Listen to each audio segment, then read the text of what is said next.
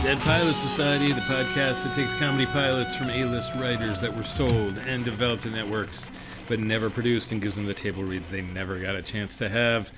I'm Andrew Reich, the creator and co-host of Dead Pilot Society. Our next show is coming up soon, Saturday, June 8th at 5 o'clock at the Hollywood Improv. We'll have a great Dead Pilot by Sarah Haskins and Emily Halpern, creators of Trophy Wife and the upcoming Patricia Heaton show, Carol's Second Act. They're also writers on the new film Booksmart. Another great Dead Pilot from Matt Fussfeld and Alex Cuthbertson, who are writer-producers from The New Girl and Community. And we may have a very exciting third pilot, too. Check out our social media for updates and updates on the great cast we're putting together. You can find us on Instagram at Dead Pilot Society. It's probably the best place. Get your tickets now. This will sell out. So, the other day at the gym, I heard a song I hadn't heard in a very long time. It was Get Low by Flo Rida featuring T-Pain. And it got me thinking about failure. Not that the song was a failure by any means, but for reasons I'll explain in a minute. Now, I think about failure pretty constantly. This podcast is in some ways all about failure, at least what gets defined as failure by Hollywood. And then there's the fear of failure that is my constant companion every time I try and write a single word. And I've also been thinking about failure in the last couple weeks as the announcements came in about what network shows were picked up to series and which shows were canceled. Because chances are, as a writer, if you succeeded in selling your pitch for a pilot to a network, and then you succeeded again in writing that pilot and getting it picked up to be produced, but it didn't go to series, you consider yourself a failure. And again, chances are, if you did succeed last year or the year before in getting your pilot picked up to series and you made 1 or 2 or even 3 seasons of a show and it got canceled, you feel like a failure. So as writers, we leave ourselves a pretty tiny sliver of a definition of success. I suspect lots of you who aren't writers do the same thing in whatever your business is. As a writer, I suppose if you created Big Bang Theory and you chose to end it rather than ever getting canceled, you might feel like success. I don't know. But something like that happens to so few people, it effectively, statistically, happens to no one. So I think about failure a lot, and I talk about it a lot on the show, but I realize I've never talked on this podcast about what's probably my biggest failure. So that's what I'm going to talk about now. Back in 2011, my former writing partner Ted and I sold a pilot to ABC called Smothered. We did everything right. It was a personal story for both of us. Our pitch at ABC was probably our best ever. And our studio, Warner Brothers, was so happy with us that they made a blind deal with us for a second pilot. It basically means they said, we're going to pay you for whatever idea you come up with next, but we want it for this season and we need it quickly. And we didn't have another idea at the time. Now, keep in mind, I'm telling this story as I remember it. Ted may have a different recollection. But as I remember it, we were trying to come up with that next idea. And we had just read a story on Deadline about a pilot someone sold that sounded like it was an exact copy of a successful movie. I think it was maybe Knocked Up. And I remember thinking, why can't we just rip off a movie? And for whatever reason, the movie that came to mind was Tootsie. I was like, why can't we just rip off a movie? But Tootsie's a good movie. And I was just venting. I wasn't really pitching this as a serious idea.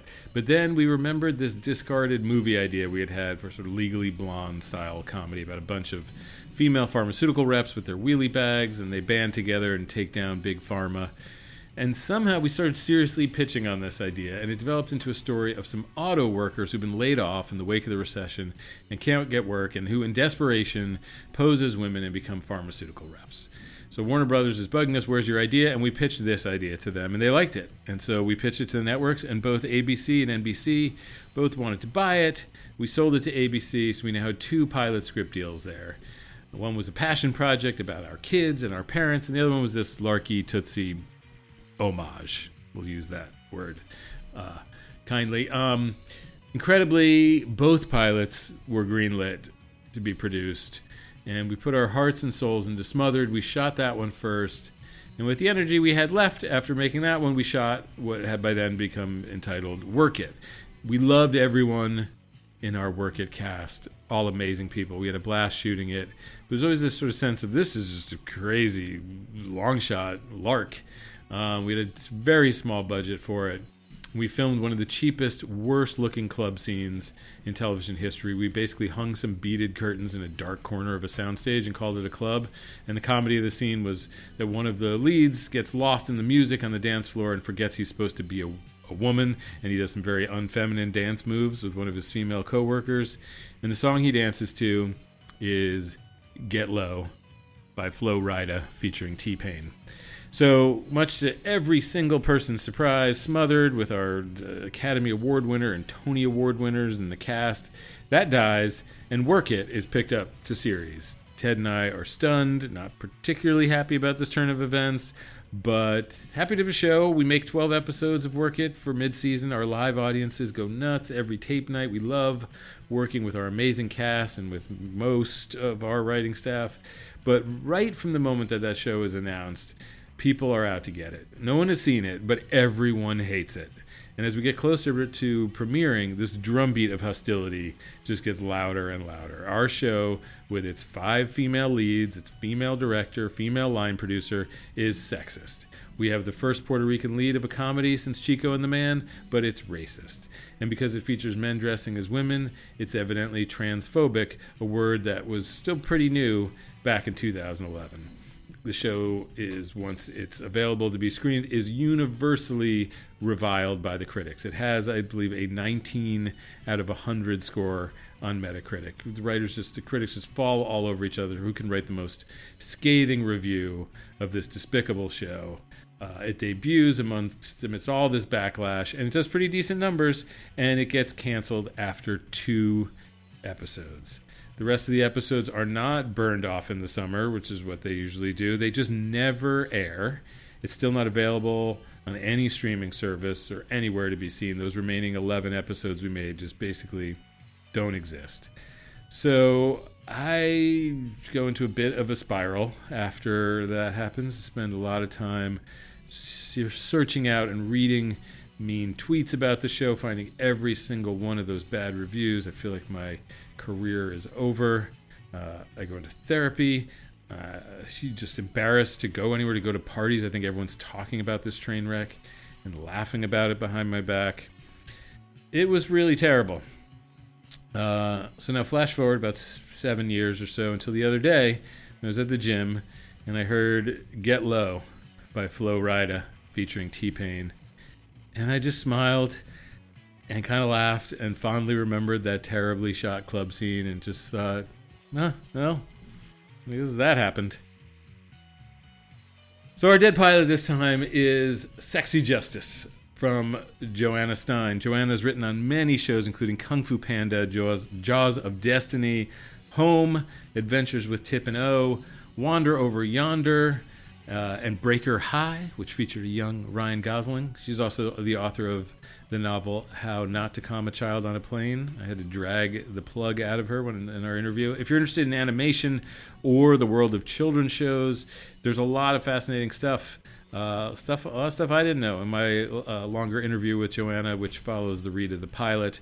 Our cast for this one was Tia Sircar from The Good Place as Dee Dee Cates, Amanda Lund from Goosebumps as Jennifer Von Knobloch, David Walton from The New Girl as Father Jim, Ian Gomez from Cougar Town and a million other things as Captain Gomez, Andy Ridings from The Other Two as Father O'Reilly and Officer Capizzi, Brad Morris from Playing House as Gentle Willie and Officer Manning, Keiko Agena from Gilmore Girls as Chicky Jackson, and Ethan Peck from Star Trek Discovery as the Manly Nun and a bunch of other roles. So, here is my co-host Ben Blacker's live interview with Johanna from the Hayworth Theater in Los Angeles, followed by the read of Sexy Justice after a brief message. Hi, I'm Joe Firestone. And I'm Manolo Moreno. And we're the hosts of Dr. Game Show, which is a podcast where we play games submitted by listeners regardless of quality or content, with in-studio guests and callers from all over the world. And you can win a custom magnet. Custom magnet. Subscribe now to make sure you get our next episode. What's an example of a game, Manolo? Pokemon or medication. How do you play that? You have to guess if something's a Pokemon name or a medication. First-time listener, if you want to listen to episode highlights and also know how to participate, follow Dr. Game Show on Facebook, Instagram, and Twitter. We'd love to hear from you. Yeah, it's really fun. For the whole family. We'll be every other Wednesday starting March 13th, and we're coming to Max Fun. Snorlax. Pokemon? Yes. Nice. Hi. Hi. Whenever you're comfortable. Hi. I'll hold it. Hi. Yeah, do it. Very professional. Thank you. Johanna, Yes. tell us about Sexy Justice. The script.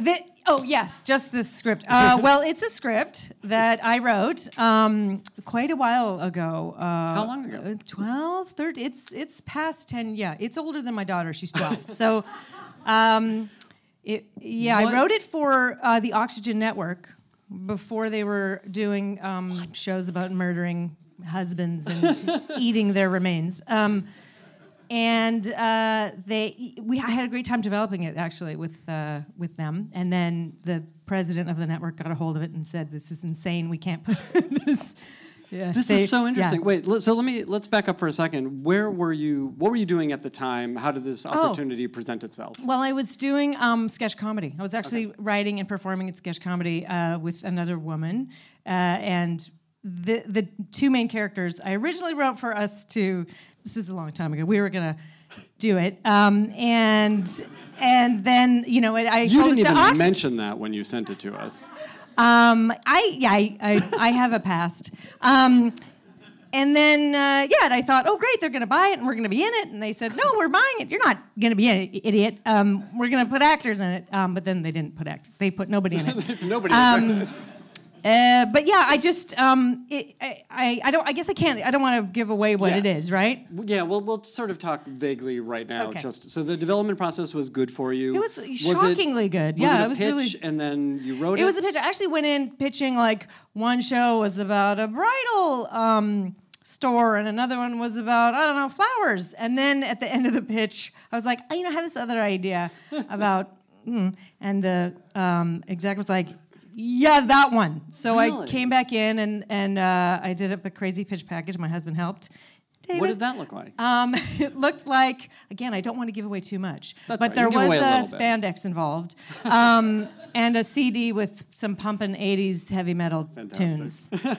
But it was, and a red folder. Yeah. And then, was it clear to you throughout the process that this was not going to get made? No. In fact, we were interviewing. So it's a period piece, I'll say that. Mm-hmm. We were interviewing directors, and pretty, like, John Landis came in to talk to us about it, and I was like, this is John Landis, it's got to get made. And a number of people. So we were in pre-production, I guess, or pre-production when the axe fell. And I think Oxygen was also changing from doing scripted stuff to murder and mayhem. And so...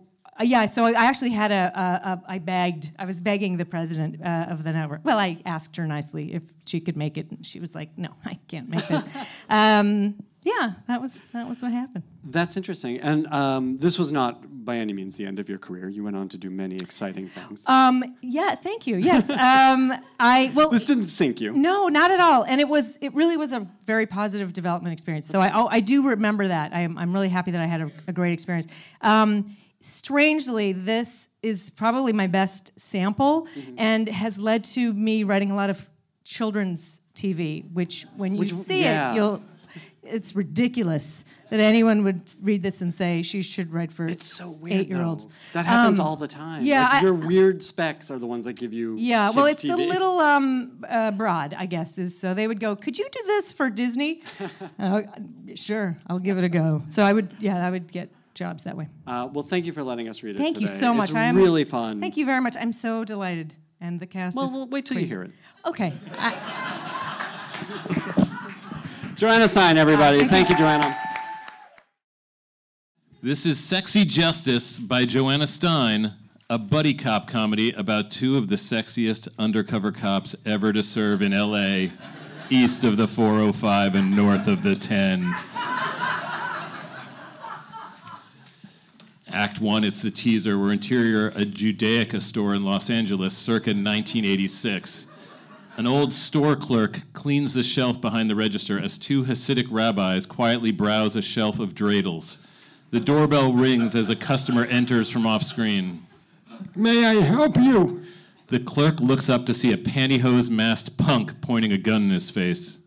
Yeah, you can empty the register. Oh, don't hurt me. I have a family. The punk starts grabbing cash. He turns to leave when a gun is pressed to his cheek. It's one of the rabbis. Hands in the air, scumbag. What the? Hebrew cops? Oh, we're not Hebrew. We're undercover. The gun-toting rabbis whip off their beards in slow-mo, revealing that they're not Hasidic rabbis. They're not even men.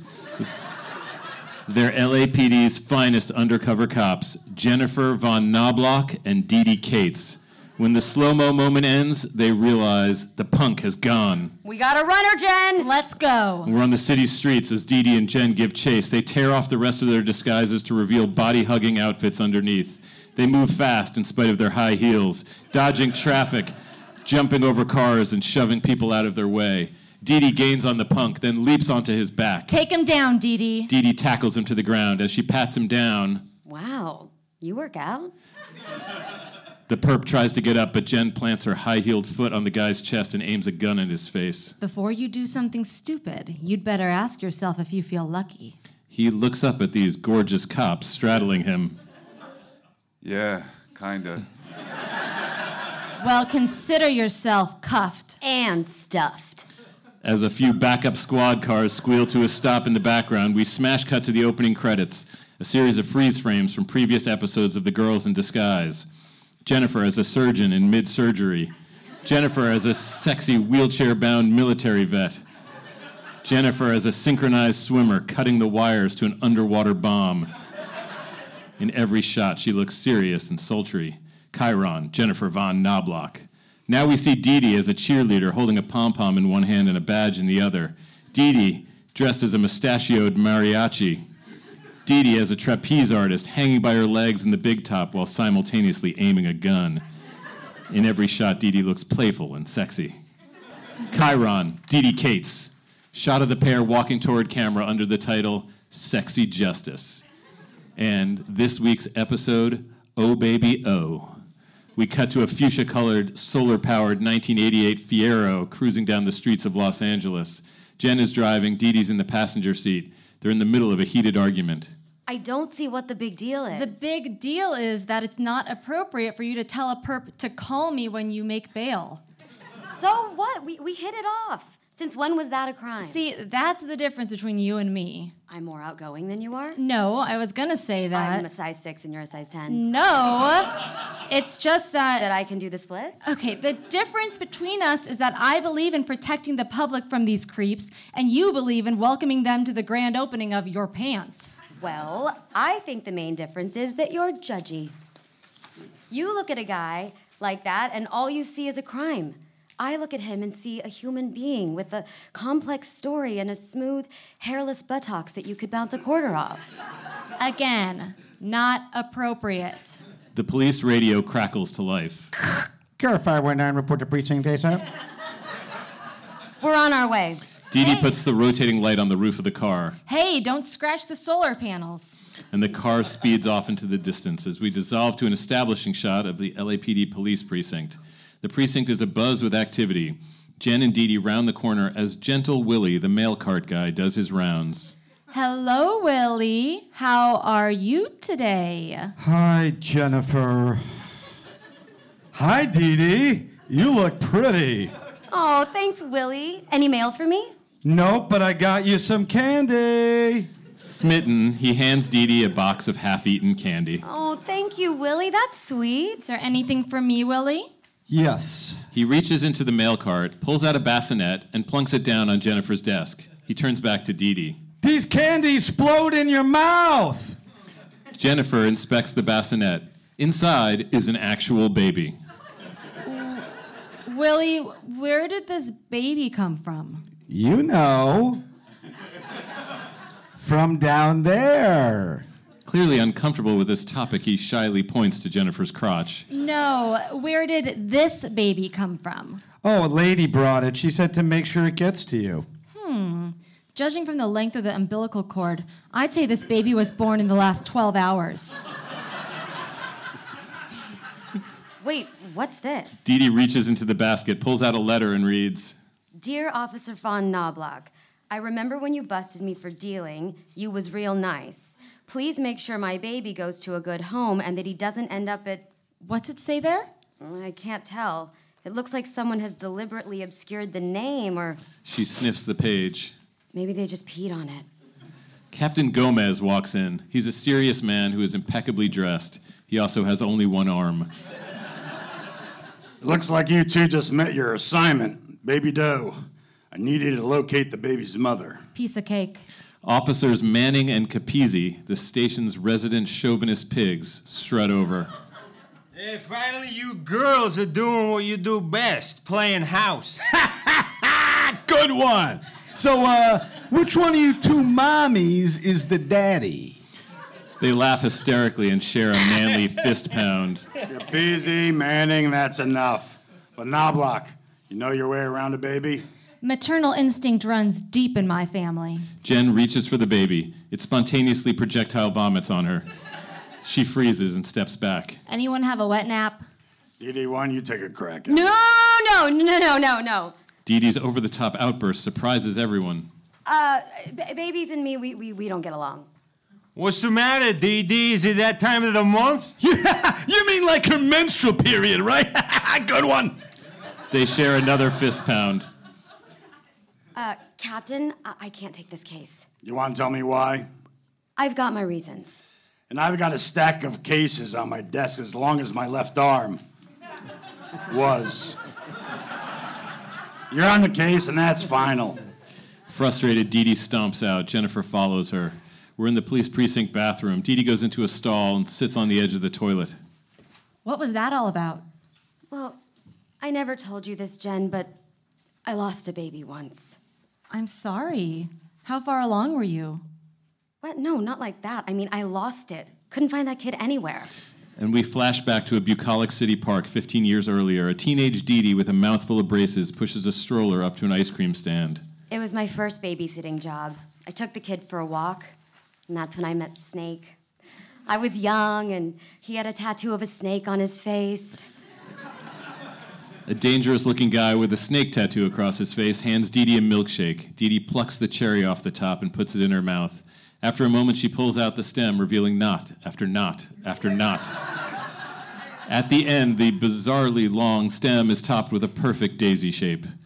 And we cut to Dee Dee and Snake making out in an array of locations, on a park bench, on a bridge, on a Ferris wheel. At every spot, the baby is right next to them, totally oblivious. We dissolve to much later. Dee Dee and Snake are necking in a car. The baby is not there. We cut back to the spinning Ferris wheel where we see the baby riding all by itself. And then we cut back to the bathroom in the present. It ended horribly. Oh, God, no. The baby? No, the baby was fine, but I never got paid. I see what's going on here. When you look at that baby, it brings up old feelings. You feel guilty, unworthy, ugly, underdressed. Dee Dee looks confused at that last part. It wasn't your fault, Dee Dee. You were just a kid. Not much older than that little girl in there. Isn't it a boy? Whatever, okay? You're a responsible, capable woman now. You can help her, him, it. Are you with me, partner? Jennifer offers Dee Dee her hand. Dee Dee nods, then takes it. Partner. A man's voice speaks out. The camera pans to the urinal where a man has been standing, a little embarrassed. Are you guys done? I'm kind of... I'd love some privacy. And we're in the precinct moments later. The baby's in the bassinet on Jennifer's desk. If only Baby Doe could tell us how he got here. Where did you come from, little fella? Yeah, I don't think that's gonna work. You're probably right. Tell us everything or help me, God. Hold on, Jen. What's this? Dee Dee points to the baby's diaper. I think it's called a diaper. Dee Dee picks up a laundry tag attached to the diaper. No, this. St. Ignatius Orphanage. Dee Dee and Jen look at each other. They're onto something. And we cut to the captain's office. An image of the St. Ignatius Orphanage sign is projected on the wall as the captain debriefs the girls. But why would Baby Doe's mother give him to an orphanage only to steal him back and leave him with us? The captain cycles through images of a cigar-smoking priest. That's Father Seamus O'Reilly. Runs the St. Ignatius Orphanage and Home for Wayward Girls. That's his alias. His real name is Ralphie the Scar Scarpetti, longtime dirtbag. Sounds like you may have something to do with Baby Doe ending up here. We've intercepted his mail to provide you with safe covers, and we're outfitting you with untrackable two-way devices so you can maintain contact with each other at all times. He hands Dee Dee a tiny camera that transmits to a wristwatch. Dee Dee plays with it, filming herself and watching the image. Oh, hey, look, I'm on TV. What's going to happen to Baby Doe? Unless we find the mother by tomorrow, Baby Doe becomes a ward of the state. I was a ward of the state. We're on it, Captain. The captain leaves the room. Jennifer looks at Baby Doe. Look at him. So young, so vulnerable. So evil. Ugh. Dee Dee walks around the baby, giving it a wide berth. We won't let you down, little guy. Can I watch the baby for you, Jennifer? Oh, I appreciate the offer, Willie, but this baby was left in my care, and I intend to honor that request. Jen picks up the baby. It projectile pukes on her again. Grossed out, she hands the baby to Willie. Just try not to drop it, okay? And that's the end of Act 1. We begin Act 2 with an establishing shot of St. Ignatius Orphanage. We're in Father O'Reilly's office. Father O'Reilly, a.k.a. Ralphie Scarpetti, rifles through files in a file cabinet when in walks Jennifer. She's now wearing a nun's habit, a super short, sexy one with a cross dangling in her expansive cleavage.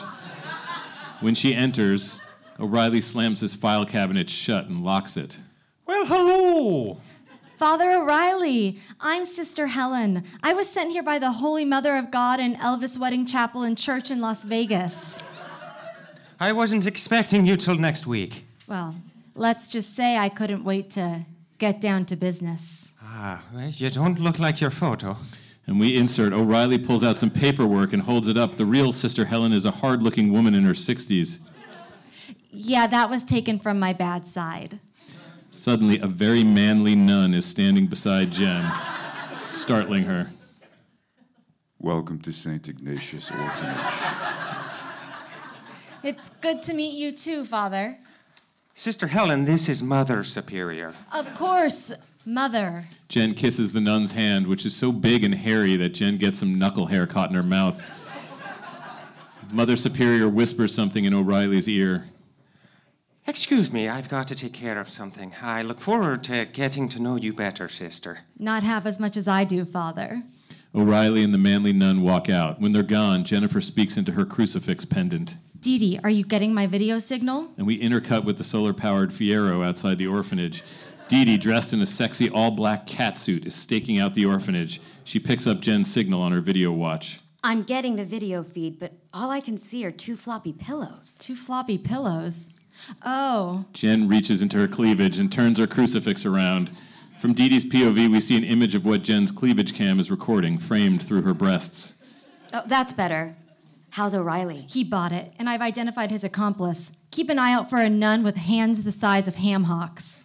Will do. I'm staking out the hospital wing. I'll let you know what I find. We stay with Dee Dee as she watches a diaper service van pull out of the orphanage's back entrance. Dee Dee pulls a balaclava over her face. Only her eyes and mouth are visible. Checks herself in the rearview mirror and applies lip gloss. Then runs through the orphanage's back gate. Meanwhile, we're interior O'Reilly's office. Jen reaches into her shirt and pulls out a long, curved piece of underwire from her bra, leaving one of her boobs majorly drooping. She uses the underwire to pick the lock on O'Reilly's file cabinet, then works the wire back into her bra, perking her breast back up again. Suddenly, Jen hears footsteps. She slams the file cabinet shut, then turns to find herself face-to-face with handsome, square-jawed, kindness-oozing Father Jim Jenkins. I'm sorry I didn't see you there, sister. I'm Father Jim Jenkins. I'm Sister Helen. I'm new. Oh. I've just returned to St. Ignatius myself after ministering to needy children in Colombia. Welcome back, Father Jenkins. Call me Jim. Okay, Jim. Come, sister, let me show you around.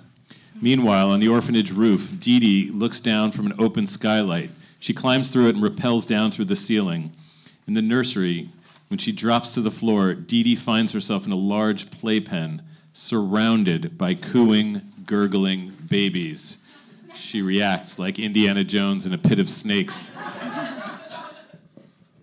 Babies? Why did it have to be babies?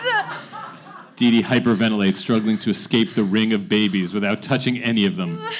In the gardens outside the orphanage, Father Jim and Jennifer stroll. He greets pregnant girls as they pass. You have such a way with wayward girls. Yeah, that's why I had to come back here. Can I trust you, sister? Of course. I've noticed some strange going-ons here at the orphanage. Father Jim sees O'Reilly and the manly nun in the distance. But we can't talk here. Have dinner with me tonight. You got it, Father. He looks at her with mock chiding. I mean, Jim. Father Jim walks away. Jennifer exhales, trying to compose herself. Her cross lights up as she gets a call from Dee Dee. Jen, it's me. In the hallway, Dee Dee is using binoculars to peer through the glass of a hospital room door. I'm in the maternity wing. I've just made an interesting discovery. What is it? You can't get an STD from a hot tub. And in an insert, we see that Dee Dee's looking at an STD pamphlet on the wall. Okay, but there's something even more interesting. Meet me by room 14. I'm right here. Dee Dee turns around. Jennifer is standing right behind her. Oh, hey. The two of them sneak in tandem from doorway to doorway, somersaulting across the floor. We're in the maternity ward, room 14. Chickie Jackson is in bed. She's eating Jell-O and watching Judge Judy on TV. Aw, bitch! Judge, that bitch is lying. Well, well, if it isn't Chickie Jackson, drug informant extraordinaire. Jennifer yanks Chickie out of bed and pushes her up against a wall. We can see now that Chickie is hugely pregnant. Oh, I didn't do anything wrong. I was just passing by when I heard they were giving out free Jell-O. How far along are you? I ain't pregnant, I'm just retaining water. What are you doing here? I don't gotta tell you nothing. Maybe this will loosen those lips of yours. Dee Dee winds up to slap Chickie across the face. Jen grabs Dee Dee's hand to stop her. Dee Dee, not appropriate. Sorry, my bad. I forgot it was your week to be bad cop. Thank you. Now Jennifer winds up to slap Chickie across the face. Maybe this will loosen those lips of yours. Okay, they're buying babies here. No questions asked. I sold 2 already. And when this one's born, I'll have enough to buy a flat screen. You won't tell my parole officer, will ya? We won't tell your parole officer if you keep your mouth shut about us. And if you give me some of that Jell-O. In the hallway moments later, Jen and Dee Dee, now eating Jell-O, exit the room. It's a black market baby ring. O'Reilly and the manly nun round the corner. Quick, we gotta hide. They slip into a linen closet together to hide. In the linen closet, the girls whisper hurriedly to each other. I don't get it. Why is an orphanage buying babies? Hold on. If you unscramble the letters St. Ignatius, you get Giant Suits, which is the name of a garment factory in Pomona that specializes in tiny clothing. Of course, those orphans are being sold as tiny dressmaker models. Well, that would be the obvious answer. But I think it's even worse than that. Give me your phone. We intercut. Manning answers the phone in the precinct. Hello? Manning, you got me the Manning, get me the captain. Yeah, Captain can't talk right now. What's your 20? We're at St. Ignatius, hiding inside a closet. Why don't you call back when you come out of the closet? Manning and Capizzi laugh hysterically. Gomez enters, fuming. Dang it! Give me that phone! How's the investigation going? I've made contact with Father Jim. He's a good man, kind, trustworthy, great hands. I'm going to feel him out. Then I'm going to pump him hard for information. Okay, everyone calm down. How's Baby Doe?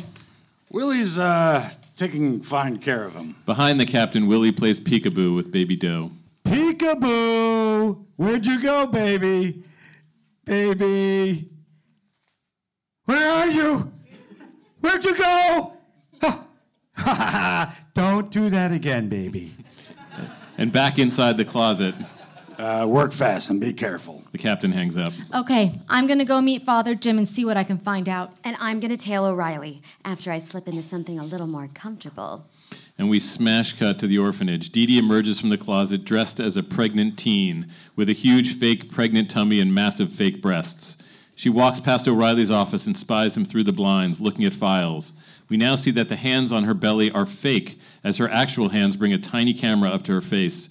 She takes pictures of the files, which are marked clearly, babies, comma, stolen, and babies, comma, drug mules.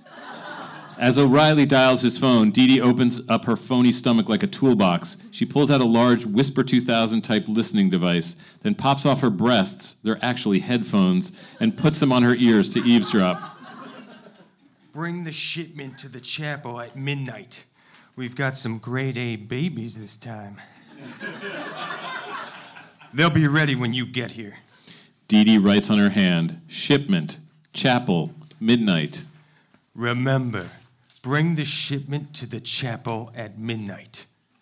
Shipment, chapel, midnight. Shipment, chapel, midnight! Dee Dee points to the words on her hand as he says them. Got it. Dee Dee runs off. Moments later, O'Reilly opens his door. He looks down and picks up one of Dee Dee's fake hands. He goes back into his office, picks up the phone, and makes another call. It's me. I think we have company. And we cut to Father Jim's room sometime later. Jen and Father Jim have just finished a candlelight dinner. He's showing her a set of photographs. And this is Jose from El Salvador. He's the bravest little boy I've ever met. He was born with an extra face, right where his testicles should be. Your love for these children it's inspiring. Yeah, that's why I'm concerned. Something is going on here, and I believe Father O'Reilly is behind it. Can I count on you to help keep an eye on him? Of course. He offers to pour her a glass of wine. More blood of Christ, sister? I'm kidding, it's not blessed wine. They laugh flirtatiously. Jen looks at her watch. I really should be going. He touches her shoulder. Though clearly conflicted, Jen doesn't stop him. Helen, I know we just met, but I think I'm falling for you. He leans in to kiss her. She stops him. Jim, this is a line I vowed I'd never cross professionally. Because of the whole nun thing, of course. Placing a finger on her lips, he makes a teeny tiny sign of the cross. Tonight. Let's just worry about tonight. And just like that, Jen gives in to her feelings, and she and Jim kiss with so much passion, it's almost unbearable. And we dissolve. Jen walks down the darkened halls of the orphanage, a post-coital smile on her face. She enters her room. Suddenly, a bright light is in her face, blinding her. She turns on the overhead light and sees Dee Dee, still in her pregnant suit, smoking. I've been trying to call you. I was just... Did you get with that priest? In a biblical sense? What would make you say that? Because you look more relaxed and happy than I've ever seen you. Also, you're naked from the waist down. We see from behind that she is. Jen covers up as Dee Dee points to her video watch. Oh, yeah, plus I watched the whole thing. That was a private moment between Jim and me. Look, I am all for you popping a priest cherry, but listen, I get a bad vibe from that guy. Oh, well, isn't that the pot calling the kettle a slut? Did you just call me a kettle? You bang every slime ball who ever posed for a mugshot, and I make sweet, sweet love to one pure-hearted priest, and he gives you a weird feeling? I ought to Krav Maga your ass right now. And by kettle, are you saying this outfit makes me look fat? This conversation is over. Fine. We've got to get to the... She looks at her hand. Chapel by midnight. That's in 15 minutes. What's going on? I'll explain on the way. They run out the door and are stopped by O'Reilly with a gun. Not so fast. Did he just say not so fat? No. Oh. And we freeze frame on their concerned faces, and that's the end of Act 2. Act 3. Jen and Dee Dee are in a cellar, tied back to back on chairs. Don't panic! We're gonna be fine! Yeah, I know. When I couldn't reach you, I radioed for backup. You did? Good work. Look, I think we should talk about your thing with Father Jim. Well, that makes one of us. Great, I'll go first. I don't care that the guy blew his priest vows by sleeping with you. Hell, if I had a nickel for every hot man of the cloth I've slept with, I could claim a sizable tax deduction. You're wrong about Jim. Jen, I have a sixth sense about... It's almost midnight. Let's just do what we came here to do. Okay, fine. Let's just try and loosen these ropes. They begin squirming around and fall over onto the floor, ending up in a weirdly sexual pseudo-69 position. Suddenly the door opens. It's Manning and Capizzi. All right, freeze! When they see Dee Dee and Jen tied up, they high-five. Oh my God! You lesbos are insatiable! Cut the crap, Manning, and untie us. They're untying the girls when in walks Father Jim. What is going on? Jim, thank God you're here. Who are these men? It's okay, we're all cops. All right, let me help. Father Jim leans over to help. Then, with a 1-2 combination, he knocks both Manning and Capizzi out cold. Jim, what are you doing? Father Jim's demeanor changes completely. Save it, sister, or should I say, officer. But how did you know? Don't sweat it. I'm not really a priest either, so I guess we're even. He takes his collar off. Dee Dee gives Jen a told-you-so look. Don't. But why, Jim? Why? Jim is about to answer when Dee Dee pipes up. They're using the orphanage as a cover for a drug-running operation. But why an orphanage? Jim opens his mouth again, but again Dee Dee interrupts. Orphan babies make great decoys because drug-sniffing dogs can't smell drugs through a dirty diaper. Oh my God. Is this true? Heck yeah, it is. And one more thing. Dee Dee, please. Your partner's quite right. Told you. Okay, well, congratulations on getting away with it and for making me fall in love with you. Yeah, that was the easy part. And for the record, I wasn't really a virgin. Oh, I knew it!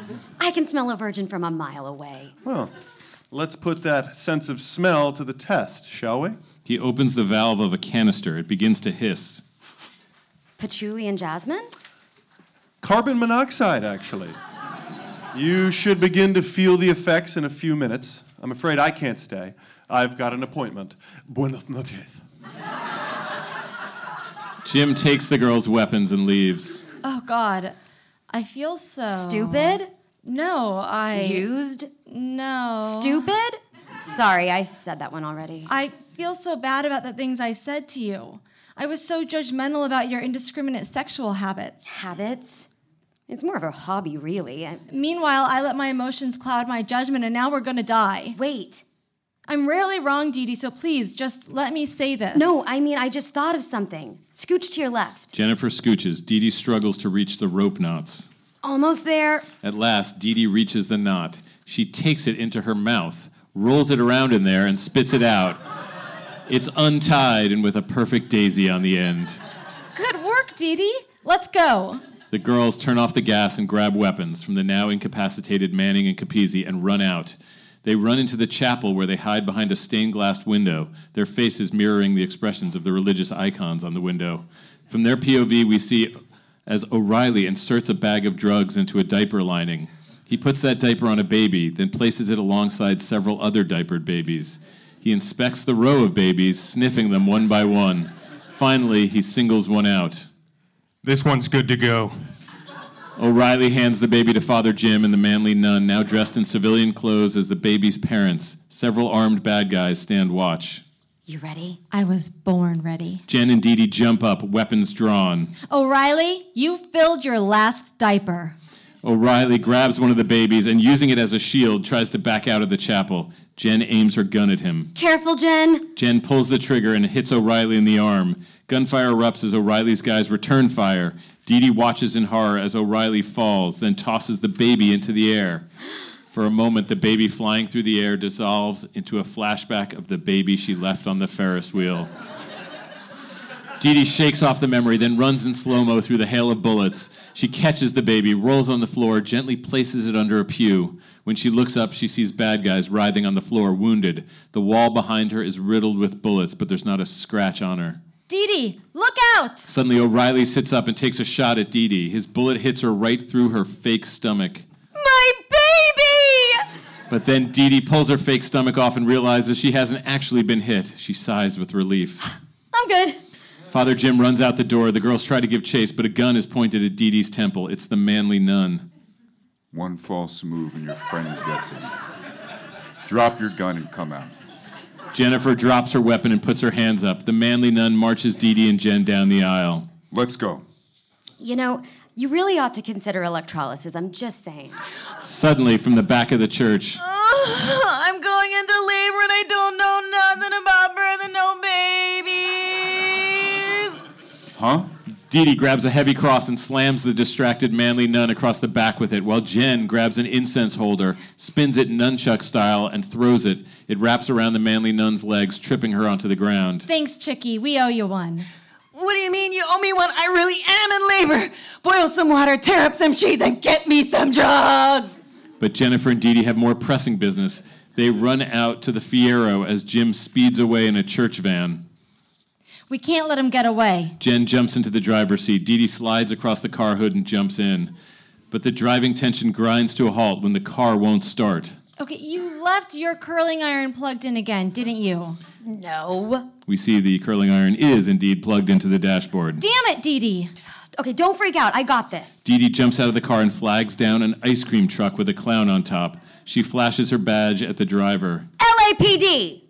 Dee Dee? Snake? We now see that the driver has a tattoo of a snake on his face. Excited, Dee Dee hops in the truck, followed by Jen. In the ice cream truck, Snake's friendly demeanor belies his scary-looking face. Oh my God, Snake, it's great to see you. You too. What are you up to? Oh, not much. Jen hooked up with this bad boy fake priest, and now we gotta chase him down. You know, same old, same old. Sorry to interrupt, but we were kind of in the middle of something. Oh, right. Follow that church van! Snake floors it. Dee Dee squeals with delight as the truck speeds through the streets, its ice cream music playing at a maniacal pace. Children spring alongside the truck, dollars in hand, unable to catch it. The truck speeds through an underpass where the clown head gets knocked off. A child standing on the side of the road with his mommy points to the decapitated clown and cries. Back inside the truck. He's headed to the airport. We're on the airport tarmac. The ice cream truck trails Father Jim's van across the tarmac to a small plane. Father Jim jumps out and runs toward the plane. Dee Dee stays back while Jennifer jumps out to chase him. It's over, Jim. Stop or I'll shoot. He stops and turns on the charm. Jennifer. Jen. Come with me. Think of it. You and me sipping pina coladas. Eating burritos on the beach in Colombia. We flash back. Jen looks at him, remembering their time together. His face at the moment they met. His face across the dinner table from her. His face contorting unattractively when they made love. We end the flashback. Jen looks like she might be caving. What do you say? I'm allergic to coconut. She fires her gun, shooting Father Jim in the foot. Ow! You didn't have to shoot me. You could have just said no. Police cars squeal to a halt on the tarmac. Dee Dee runs over, her blouse open, her gun drawn. We can see Snake in the distance putting his shirt back on. Consider yourself cuffed. And stuffed. Hey, so Snake says he knows this great biker bar down the street. Oh, right, you're sad. Come here. Dee Dee hugs Jen tightly. Manning and Capizzi run over just in time to see Dee Dee and Jen hugging. They pound fists. And we cut to the precinct the next day. Dee Dee and Jennifer watch from the chief's office as all the orphan babies are reunited with their mothers. It's times like this that I love my job. Those babies are being reunited with their mothers, all because of us. Chicky marches up to the chief with her 3 bundled up kids. I told you, Chief. I ain't taking these kids back until I talk to a lawyer. A woman walks in and runs to Willie, who's holding Baby Doe. Oh, that must be Baby Doe's mother. The woman reaches for Baby Doe, but Willie won't let go. As Willie and the woman have a tug-of-war over the baby, Jennifer closes the door and faces her partner. Dee Dee, I've learned a lot about myself over the last few days. I learned that being a cop doesn't mean you stop being a woman or a friend. I also learned that nuns' undergarments don't breathe very well, and that Greek yogurt, applied topically, really does cure yeast infections. And I learned that when you catch a baby, it makes an oomph sound.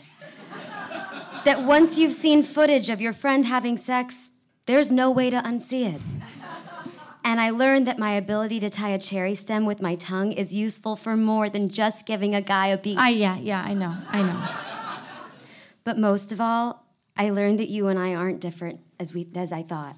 I know. But please don't ever say that again in public. Jen and Dee Dee hug. Captain Gomez walks in. All right. Sorry to break up the party. I've just gotten word of a murder attempt over at the Braille Rail. Isn't that the club that's famous for its blind strippers? That's the one. I'm gonna need my best officers on the case. Think you can handle it? We're on our way. Wait, you're gonna need these.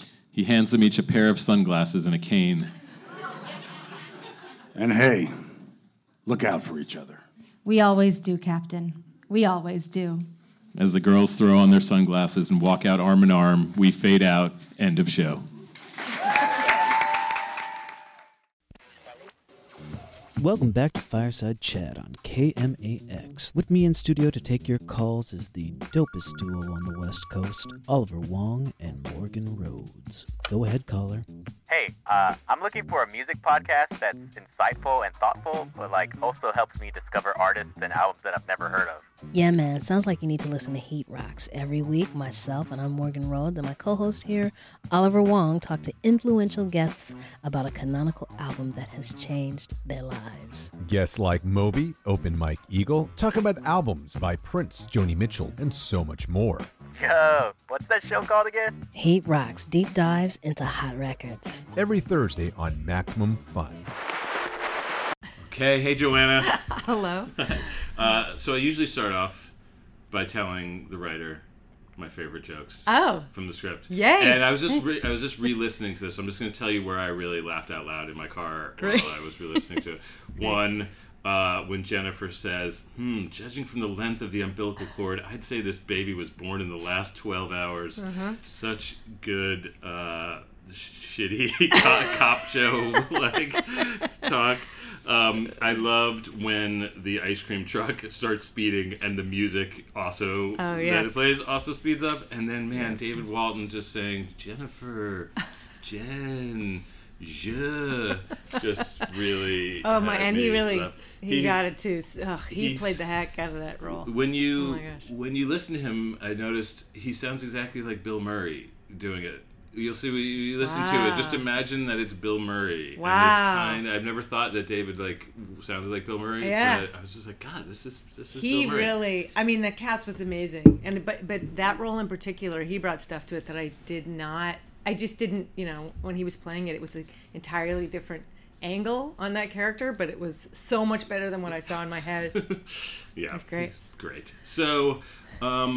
We talked Ben's interview with you. We talked a little bit about your start in this whole writing business, coming out of sketch comedy. Yes, but let's talk a little bit more about how you made that transition. So when you were doing sketch, was it with one of the big groups? No. I actually came from. I can't remember what I said at the. It's okay. You can repeat yourself. It's all right. Cut it. So I'm Canadian. I don't know if I mentioned that. I actually came from. Live story theater, like children's comedy story theater. Okay. I was a mime. You were a mime? That's true. Like a trained mime? Yeah. I don't know that I've ever admitted this in public, but I've been mocked a lot for it, but I'm very good at it. I think it should be a moratorium on mocking mimes, just because it's just a cliche to mock mimes. Thank you. It's time to celebrate. I think we've passed mimes. that. Yeah. Thank you. I'm taking it back. I'm taking back the mime. So I came from there, and writing came out of, I think, for a lot of people, from writing for myself. When I moved out here to go to film school, and at the same time I was writing comedy, sketch comedy with another woman named Joy Goring, and we did a kind of combo. I wouldn't call it stand-up so much as almost like a vaudeville two-person comedy interspersed with sketch.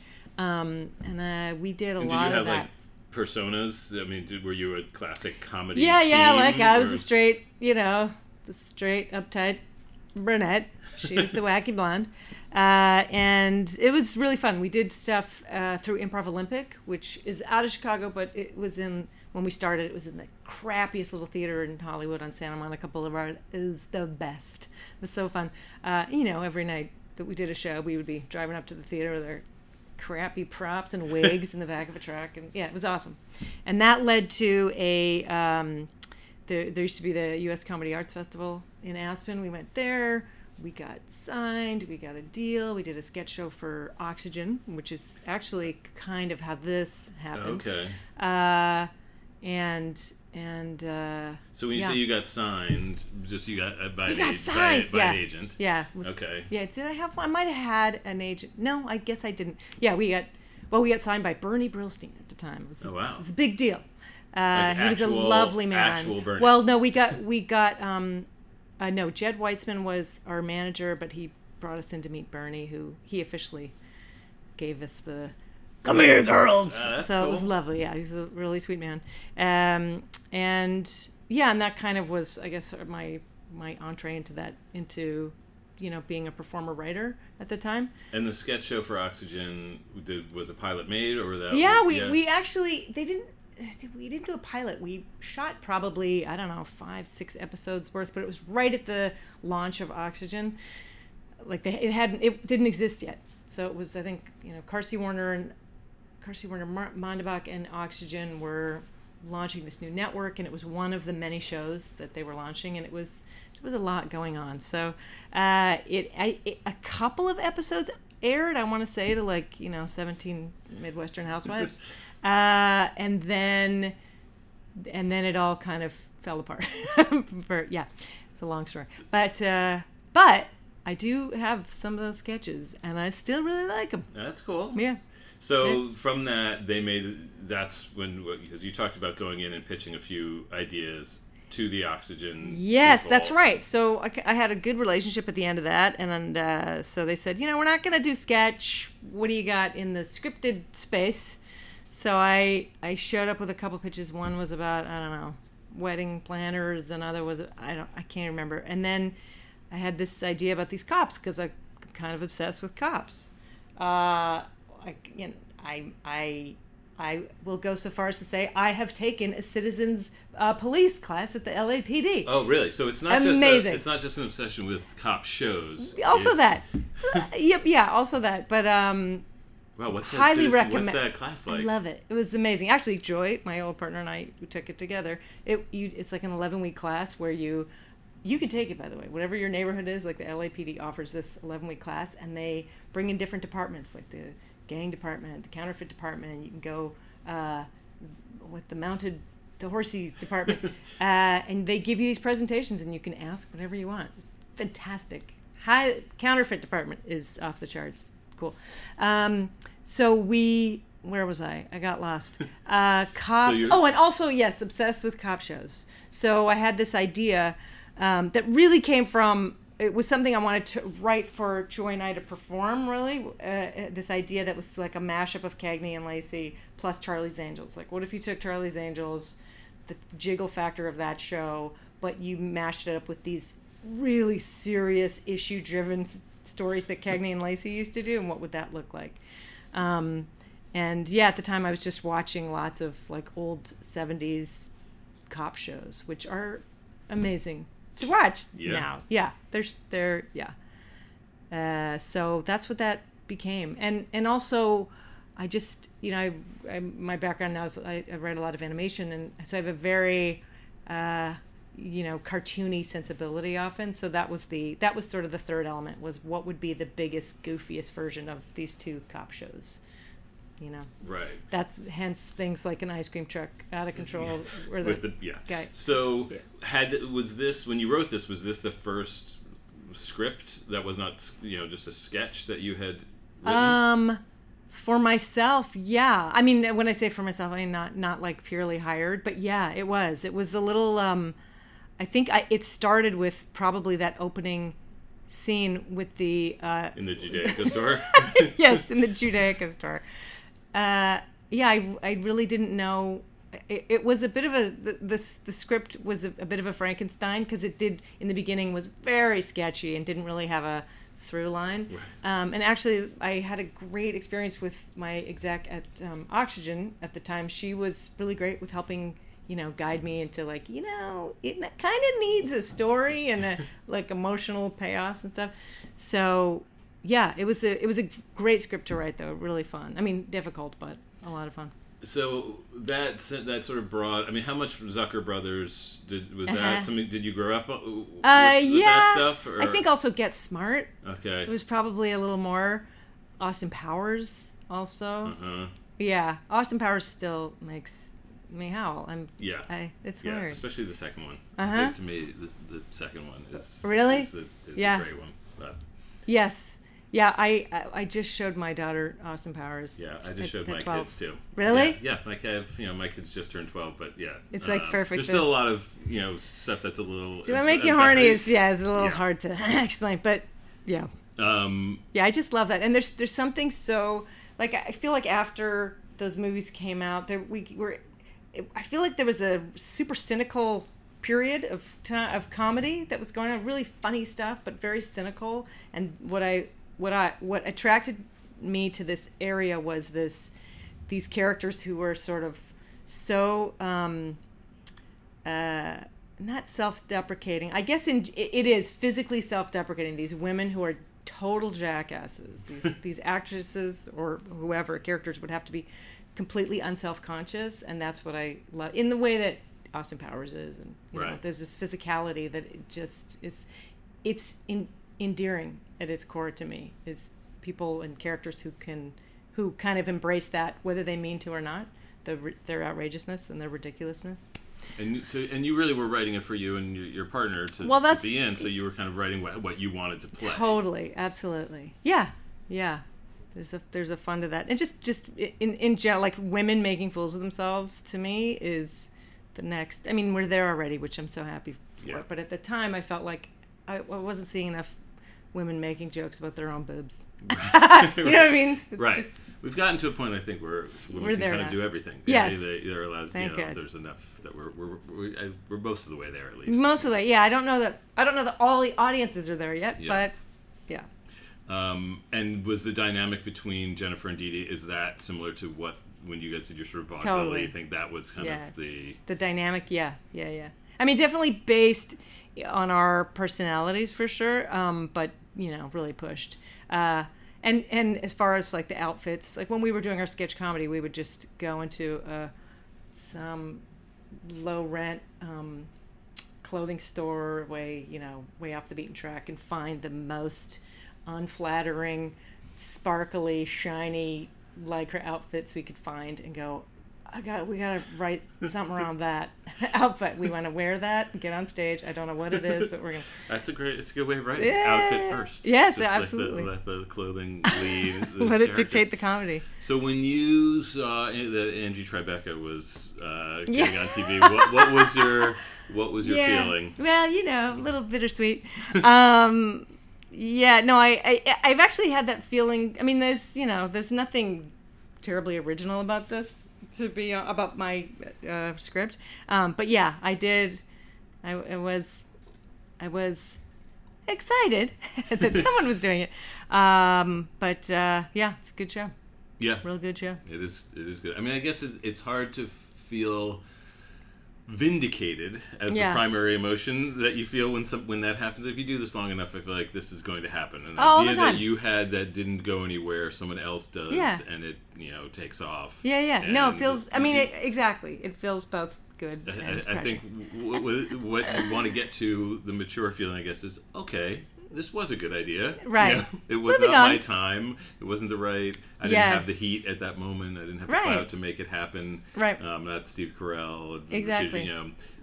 But this wasn't an insane idea for a TV show. Exactly. This could be a TV show. It was ahead of its time. Yes, it was ahead of its time. And so you were saying that this script is really what got you into writing kids TV. I was writing kids TV, but at the time.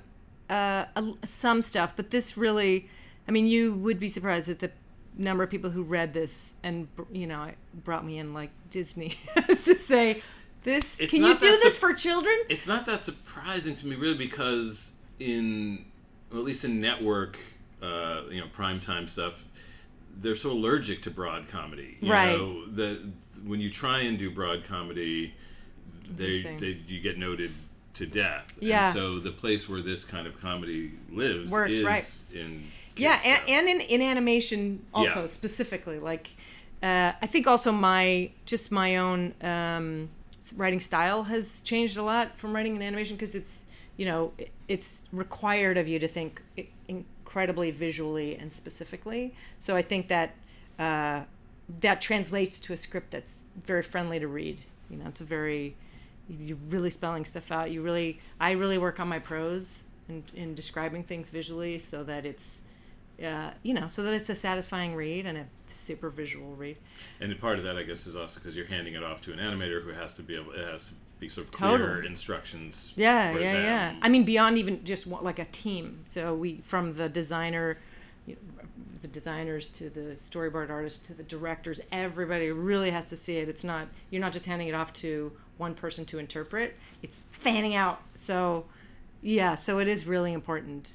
And then also, on the executive side too, just to sort of sell this idea super with incredible clarity. Like, this is exactly what I'm seeing. And if we can't do that for whatever reason, because there actually are tons of limitations in animation, you want to know exactly what is the issue with it. Is it a size problem? Is it we don't have the, character credits to do this or whatever? So you really do learn to... You have to unpack that a little bit. So, what do you mean? Because it always seems to me like animation, like, there are no limitations, but when you... Well, so I'm talking about CG versus 2D. Okay. But even still in 2D, there are...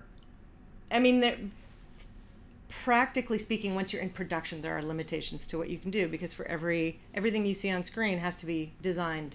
So that's a human who's got to design a fork or a horse or a library, whatever, right? So somebody has to design the element.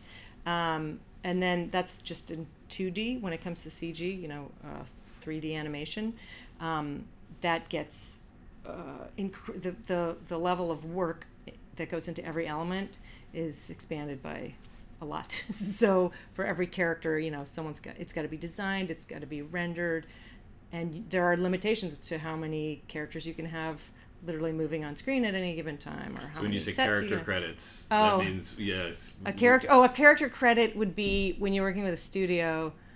So I've worked on shows where you'll have a limitation every episode. You can have it's actually like a sitcom, where they'll go, all right, you can have 2 new sets in this episode, and I don't know how many characters you get, but in animation you might have a limitation of you can have 1 new character every episode. Once they're created, you have this library on a show. You have a library, just like with a sitcom. Well, now we have that couch in storage. We can bring it back. Right. We have that we have recurring character. Exactly. But when you're creating new day players, basically, because they have to be designed from scratch. Mm-hmm. Okay. Yes. Yeah. And even, it's funny because, when you're on certainly a multi-camera, any show, multi-camera, single camera, how many, I guess, swing sets, like a multi-camera, which, for those of you who don't know, it's just, you have your standing sets that are there every week, and then a swing set is a set that's just there for that episode. That's right. And it's always hard, we're very limited on having swing sets because that costs money because you're using actual physical building materials. Right. It never occurred to me that CG's used the same thing. Totally, very limiting. It's a pain in the butt, but it's also, I like the parameters. At some point you need it. Where was I getting to? Right, specificity. Sorry. Yeah, limitations are usually good for writers in general, that you can't just fly off the handle and just be in a different place every single scene and just be all over the map. So. What were some of those early animated shows that you worked on? Oh, let's see. I worked on a show called Wander Over Yonder that was here at Disney. Although we weren't here, We're speaking on the Disney lot. That's why she's saying here. Very cool. They have a big blue hat. I worked on some Canadian shows. Oh, here's a live action show I worked on that was kind of fun. It was Breaker High, which I just learned has become a cult hit because, Ryan Gosling was one of the... one of his... Yeah. He was adorable. So I worked on that. No, that was non-animation. I worked on... what the heck? I worked on a really sweet show called O'Grady, which is by the... the show Home Movies and Dr. Katz, the Squiggle Vision shows. It was a Squiggle Vision show. Fantastic. It also, I think, was a show ahead of its time. But you should look it up. I wrote a few episodes of that. Word Girl, pretty cool show, which is also by those guys, really funny. What else that's fun? Oh, and then I've been at DreamWorks. I've been at DreamWorks for the last few years. So I have worked on Home. That was a super fun show, 2D. Kung Fu Panda, The Paws of Destiny on Amazon. Excellent show. Second season's coming up. Spirit, which is a really sweet show. Is that based on the movie? Hugely. It's based on the movie, but not at all based on the movie. So the movie was Spirit Stallion of the Cimarron. Yeah, it's great. It was one of my kids' favorites. Yeah, it's an awesome movie, and the TV show is nothing like that, but it's hugely popular, and a very sweet show, very kind of Little House on the Prairie, which I didn't think would be in my wheelhouse, but I really loved working on it. Very sweet. Do you have how old are your kids? I have twins who are 12, boy and a girl. A boy and a girl. Oh, they might be. Yeah, they might dig it. And then now I'm on another show that I can't talk about. It's very secretive. It's really cool. Super excited about it, but it'll be out, next year. Okay, and you're executive producer. You're running that. Show running. You're running that show. Yeah. And have you been? So you've been running some shows for? No. This is my first show running job there. I've run some.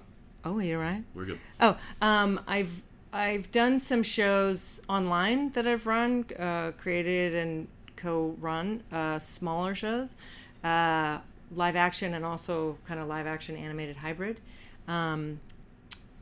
This is bigger, a lot more people, but it's been really fun. So what is it? Super fun. What does it look? What does your room look like on a show like this? How many writers do you have in that room?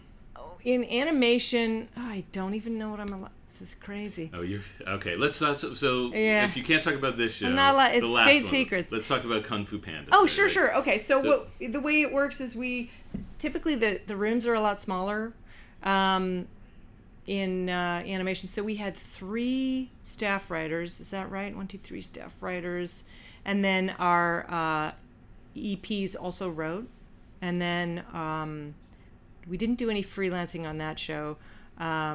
Our script coordinator, typically we would move them up, writers' assistants. Mm-hmm. So we had, I guess, between 5 and 6 writers, and To that do was a how many heavily serialized doing show. how many episodes? 26. 26. Yeah, super fast. The schedules are very fast. I'll say that, and it's one of those things like the limitations of CG animation. You just you have to rise to the occasion. You're on, go. And we do on the show I'm on now. I can say we have a room, but we also have freelance scripts as well. So there's a lot of juggling of writers, which it's challenging, but I kind of like it. So you have new ideas, new blood. Are those freelance writers just being handed an outline?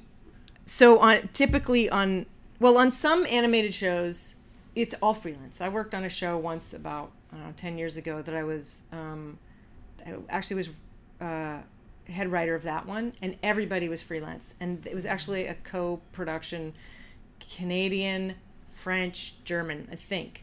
So I had some writers in Canada, some writers here, and then I had 2 French writers, and that was having to. I can't remember who translated the scripts. It was Do very you speak hard. French?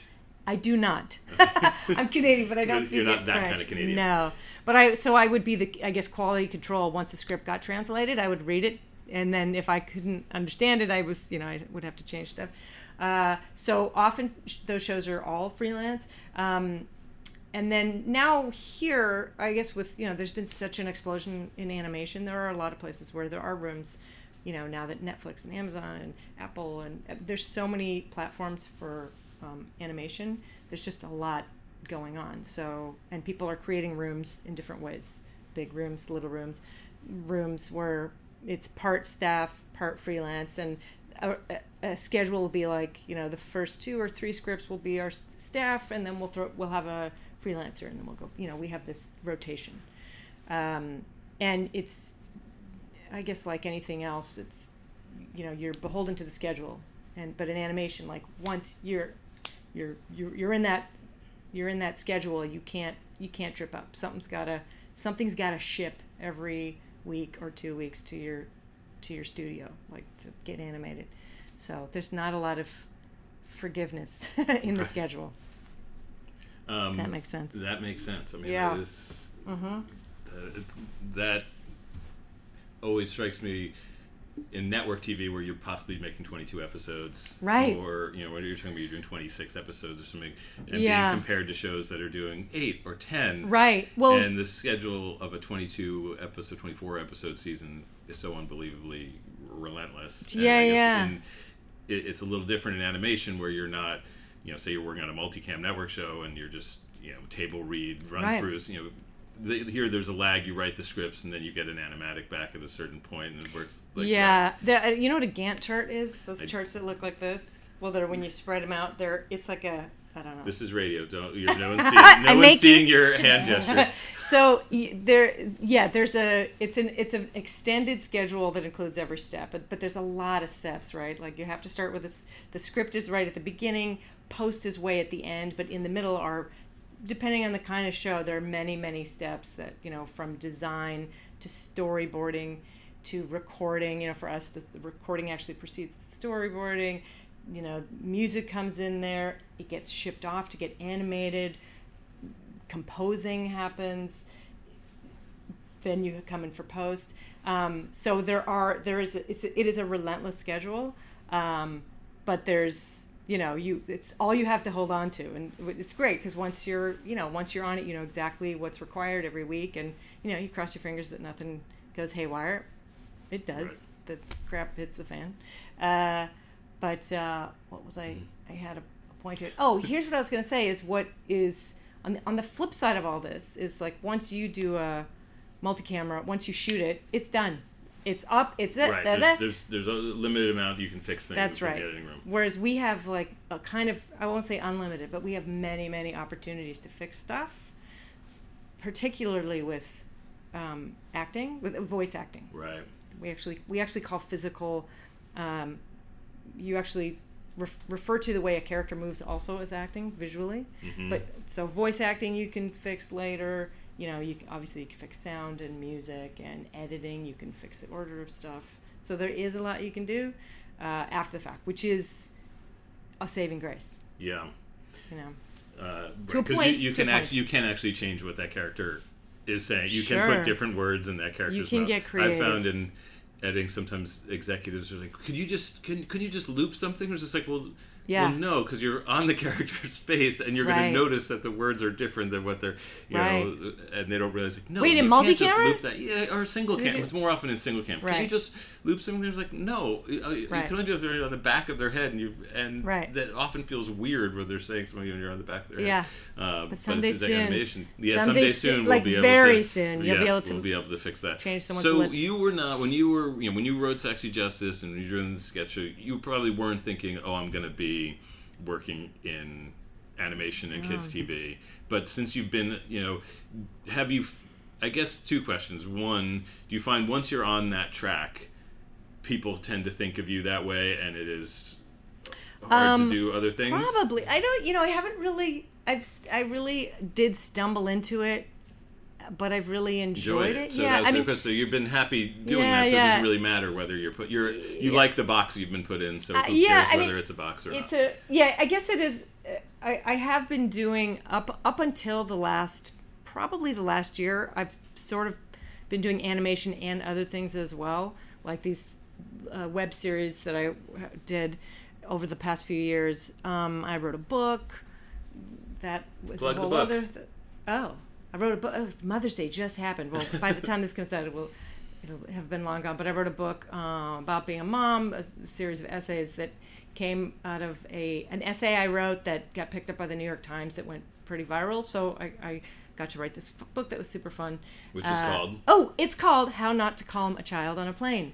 That's what it's called. And so that was really fun. So I actually really enjoy doing more than one thing at once. Right. So that has been my pattern. It's kind of what do they say? One for you, one for them, one for me, right? Mm-hmm. That's really been my mantra. I mean, I love working. I love writing for other people, but I really, really love writing for myself. So have there been other pilots since this that you've? Well, my book actually was optioned by CBS. Why is this? I can't know his name is. Anyway, my book was optioned by CBS. We wrote a pilot, it was. And you wrote the pilot for that? I wrote it with another writer, Adam Barr. You may know him. Yep. And it was a super fun experience, but it didn't get made. But that's how it goes.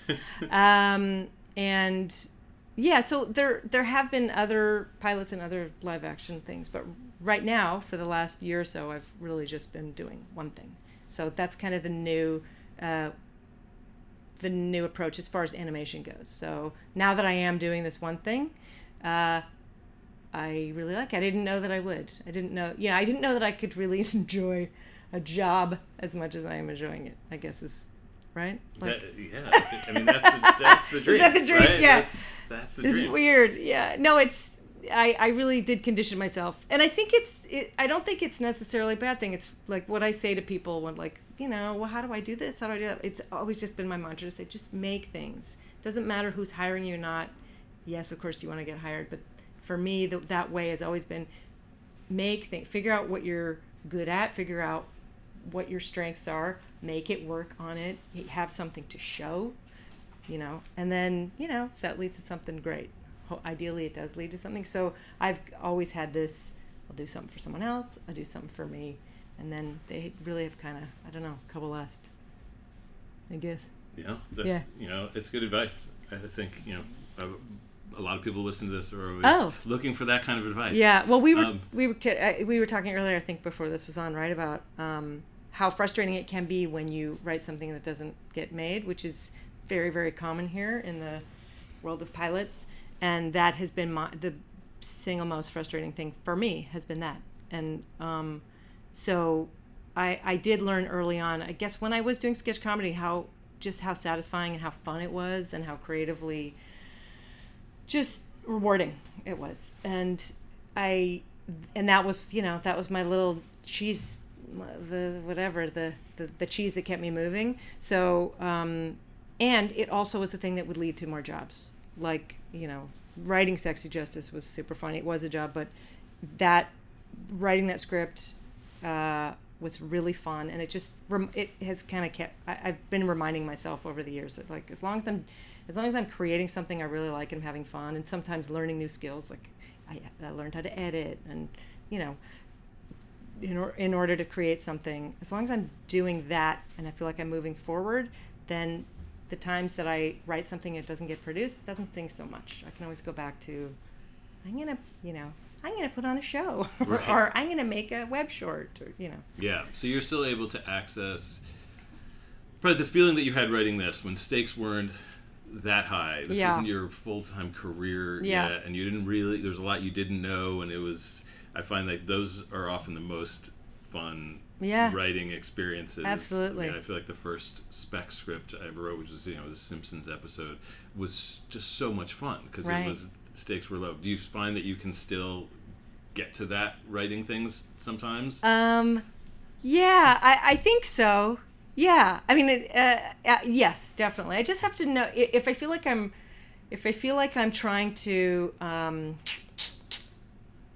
It's like we were saying when you're writing, when you're trying to figure out what somebody wants, what the market wants, or what's gonna make, I don't know, what'll get you the least notes. That's it's a losing strategy. It's it's that writing for an audience. Who is the audience you're writing for real? Like if for me, it's always I would say to a friend who ran this little theater. What's happening May 17th? Can I have the theater that Friday to do a reading? Sure. What are you going to put up? I don't know. But that idea. But I have some friends who are available that night and they're really funny and I want to write something for them to, if I have a specific audience in mind, I guess. Yeah. And that you can just play. That you can just play, yeah. Yeah. That immediacy of when you were doing sketch, that you guys could just like write something and then go and perform it and get that feedback. It's the best. And especially with comedy, because you really are like, did that work? Did it didn't? It did or it didn't? It's very satisfying. Yeah. Well, I'm glad we could allow you to hear this read out loud. I enjoyed it. With Tia Sarkar and Amanda Lund, They killed it. That whole cast really killed it. It was super fun. You did a phenomenal job as well. I feel like so many of these interviews end with the writers complimenting me on my stage directions. It feels like I'm like setting it up that way. All right, but I guess I might as well. You had the perfectly dry delivery, but it was great. I say it all the time. This is what Dead Pilot Society is really just all about me. Yes. To I think live you my have dream of being able to read stage directions. You have a career in radio. It's fun. It's fun with one like this where so much of the comedy really is in this. The stage directions. You know, it's a very visual. Yeah. Single camera show, and right. I mean, just reading those opening credits where the shots from the other episodes performing surgery, and it was fun for me to read. Yeah, I'm glad we got to do it. It was a delight. I cried and laughed and laughed and cried. Well, I hope really it was more sweet. It was side of bittersweet and less on the bitter side. It really was. Yeah, it was very. All right, it was good. Very well, sweet. we love doing it, and thanks for coming and chatting. I hope I haven't blathered too much. Not at all. All right, good. Johanna Stein. Thank you. And that's it for our show this month. The show is produced by myself and Ben Blacker and our associate producer, Noah Findling. Please, please, please subscribe to this podcast. We don't want you to miss an episode. And while you're there, leave us a rating. You should follow us on Twitter at Dead Pilot Spot, on Instagram and Facebook at Dead Pilot Society. You'll find out about all of our live shows, like the one coming up at the Hollywood Improv on June 8th. You'll find a link to buy tickets there. Do it soon. Until next time, I'm Andrew Reich. Thank you for listening.